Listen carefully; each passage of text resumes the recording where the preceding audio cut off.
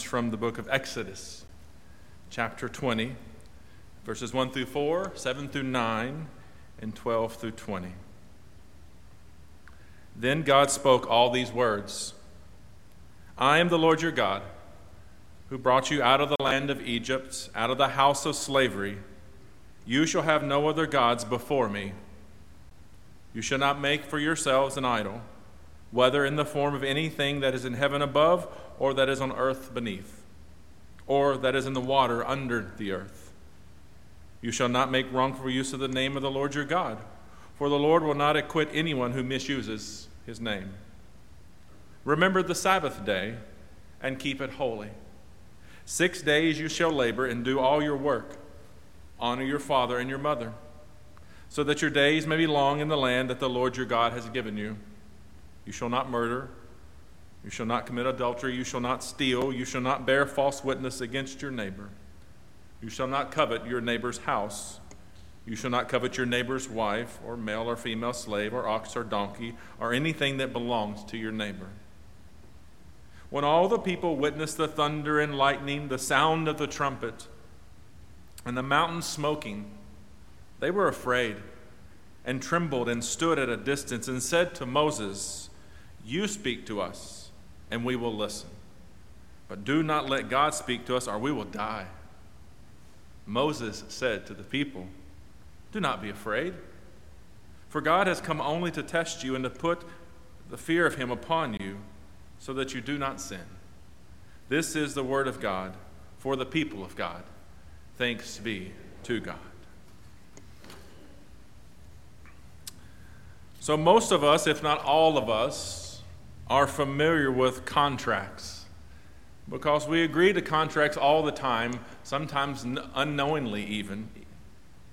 We sign contracts when we get loans or rent property or need an agreement that says that this is how we're going to conduct our affairs, our business together going forward. And the idea being that if a contract is broken or violated, there are usually agreed upon stipulations of how to end that relationship, how to walk away from one another legally and bound by that. And even if all goes well, contracts usually have an expiration date. They assume that the relationship will part ways at some point. Now, as Christians, we are part of an ancient tradition of those who make covenant with God and with one another. We express and we recognize God's covenant through baptism, as we did last Sunday. And we made a lot of promises, didn't we, due to that baptismal covenant. Through Holy Communion, you will hear echoes of covenant today and who we are called to be. Confirmation, church membership, marriages, we have covenants that are sacred to us. But if we're not careful, we can confuse covenant with contract. Covenants are not contracts. Yes, both show us how to conduct our affairs, how to live together, perhaps warn against breaking them even. But when we talk about covenants, we do so with a sense of sacredness, of holiness, of community, of fellowship with one another and with God. And we do so with the idea of an eternal relationship with God and one another, not one that ends, one that is forever. And through covenant, God has shown us ways to live together. But also within covenants, we find ways to mend our relationships as well when we fail to live as we have agreed to. And I would propose that from cover to cover, the scriptures are full of narratives that show us how and why God makes covenant with us. And these encounters reveal that we have a habit of breaking them. And they each show us again what it looks like to mend them. So this month in worship and in sermons, I want to consider what it means to make and to break and to mend covenants with God and each other. And I pray that this gives us an opportunity to consider the covenants we make as people of faith and how we might from time to time need to revisit and to reconsider those covenants and the vows that we make. And along the way, maybe there are some vows and promises and faith that we need to be mindful of. Without a doubt, we live in a world where a willingness for us to love our neighbors in just ways is being strained. And the commandments and the covenants that we have call us towards changing and reshaping and reforming the world. And it's a much needed call, I believe, and one that we have been called to participate in. So today's message is about the Ten Commandments. And it's a rather well-known passage, but it's not the first or the only covenant of our faith story. There are many of them, actually. Adam and Eve's story is covenantal. They were asked to live in creation freely, but they were to agree to do so without seeking to obtain the full knowledge of God represented by the tree of life and the apple. And we know that one very well, that, they break covenant and they eat of that fruit. And there are ramifications, and a relationship is harmed and needing to be mended with God. Abraham and Sarah, that also is a story of covenant with God. But when things did not go as they expected, when things didn't move along as fast as they thought they should, they break covenant and take things and matters into their own hands. And that leads to a whole host of really painful realities. In fact, these commandments that we have read today come to Israel as a result of yet another broken covenant.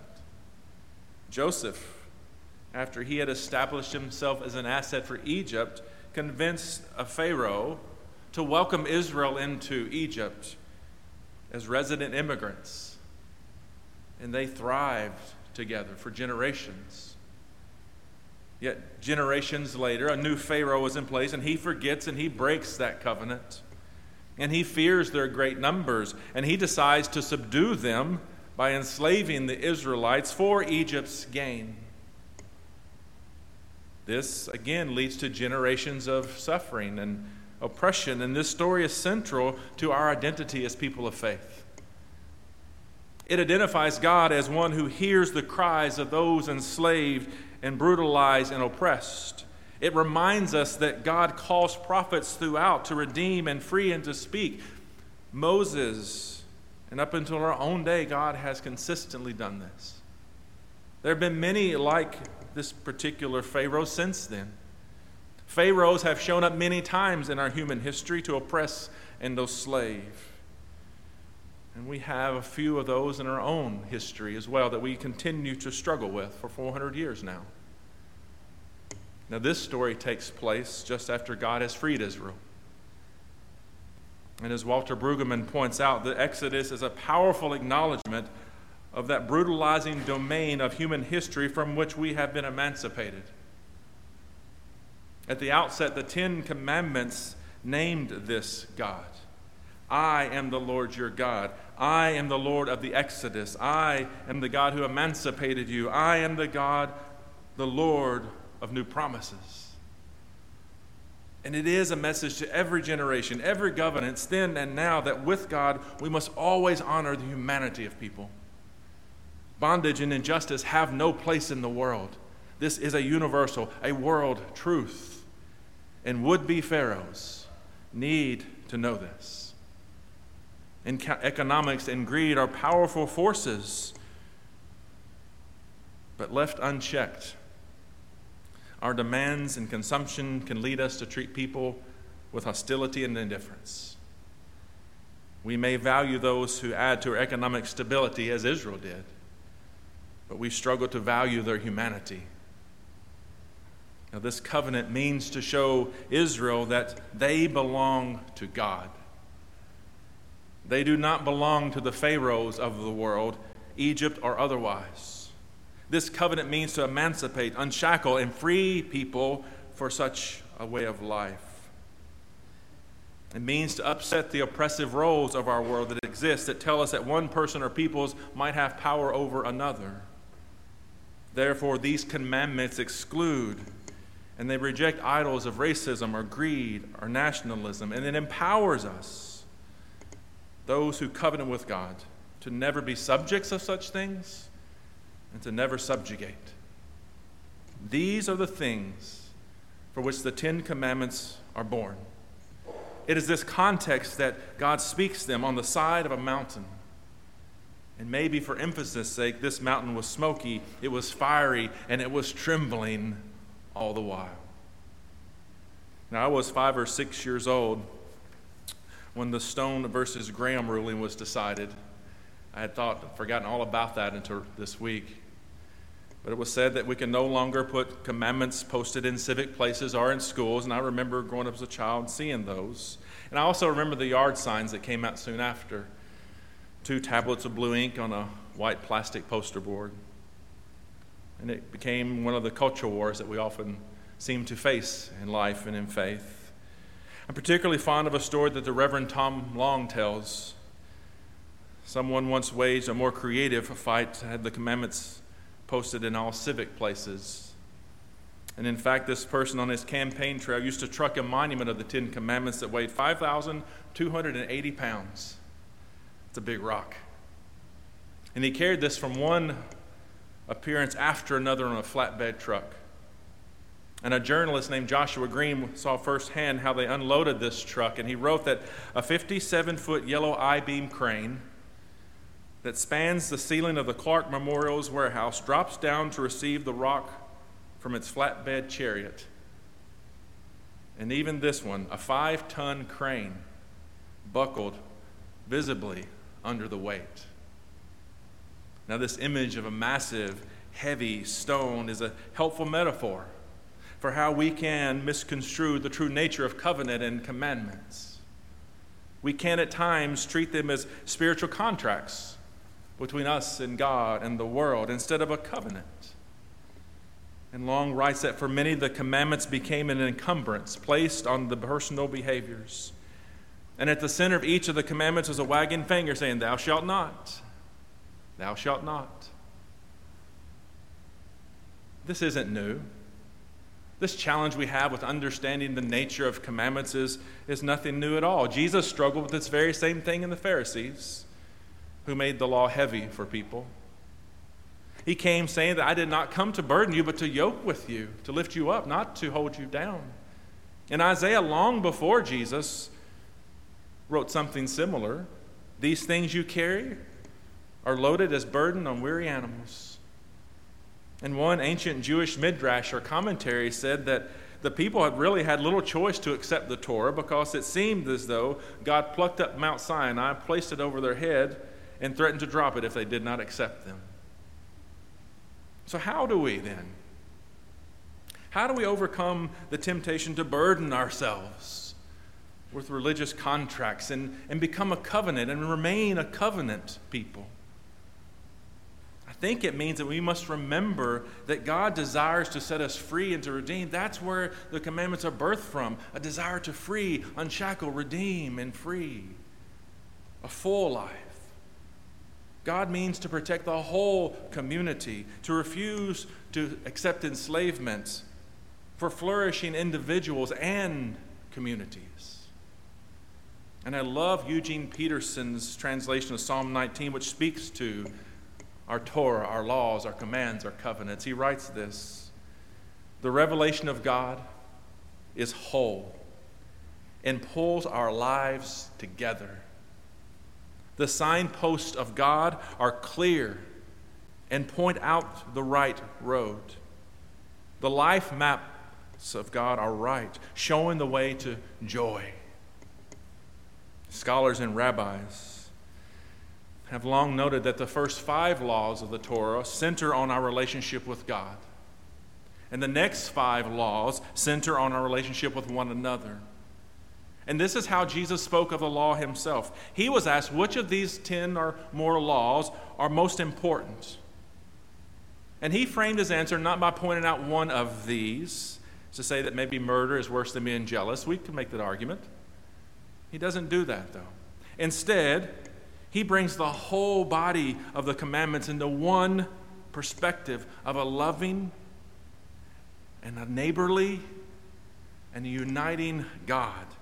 The many working together for one outcome. I do believe that this can disarm any culture war argument we want to have about our temptations that we have to wage. And it invites us to evaluate the measure of our faithfulness by asking, how are we willing to love God, love neighbors, love self? We cannot love God without loving our neighbor. We cannot love our neighbor without loving ourselves. We cannot love ourselves without loving God and neighbor. The three must work as one. What then?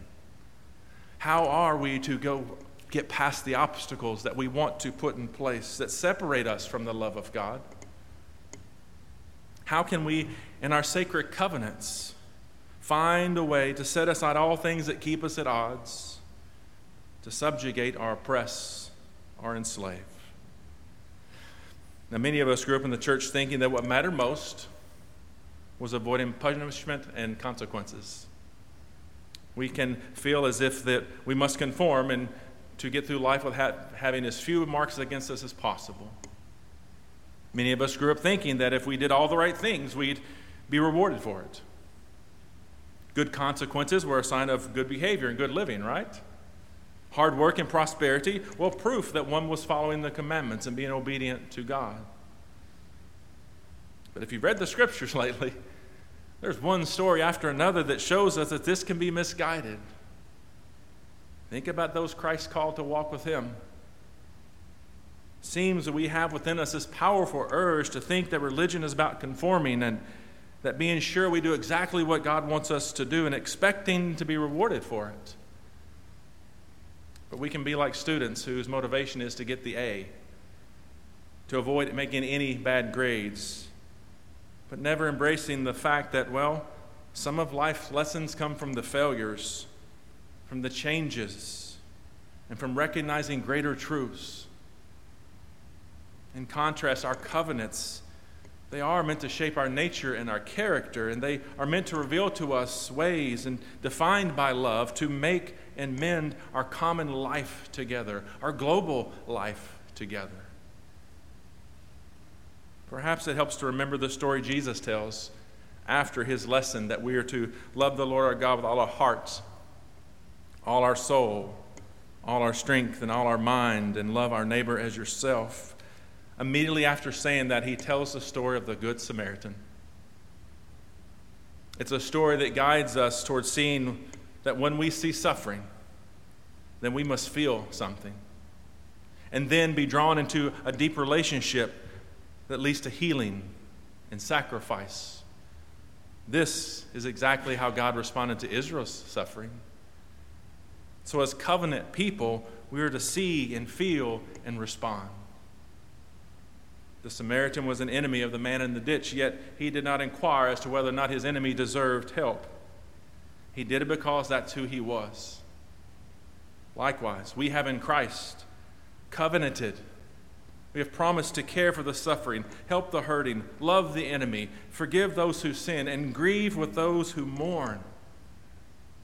This is what covenant people do.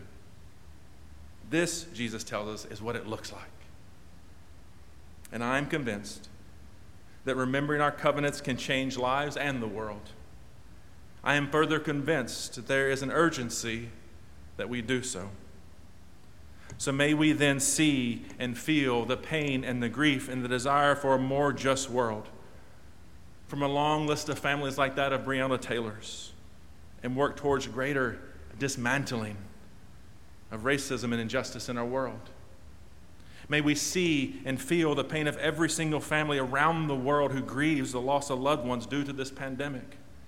And then do all we can to protect each other from an invisible virus with visible love. May we see and feel the stress, the risk, the danger, and the anxiety of those on the front lines, policemen, nurses, teachers. And then find a way to encourage and support them. And then may we see and feel the groans of creation that cry out with wind and fire and flood, and then do all we can to be stewards of creation. We cannot choose one of these. We are to be part of all of these. We are called to be one in Christ. Before I finish, I think it's worth noting. It's interesting to see what Moses did with the commandments after he had shared them. Because after he shared them, he placed them in the ark, and we're never told that he looked at them again. Why do this? How put these things away and never look at them again? I suppose it's because Israel, well, they were to keep the commandments in plain sight in their living. No one can live freely while holding heavy stones. May we also live out our covenants in plain sight. May our covenants live in our hearts. May our covenants be evident in our living and our love towards one another. And may we so obviously live as people of God's covenant that the world must take notice, all captives are set free, and where we are known by our love. Thanks be to God. Amen.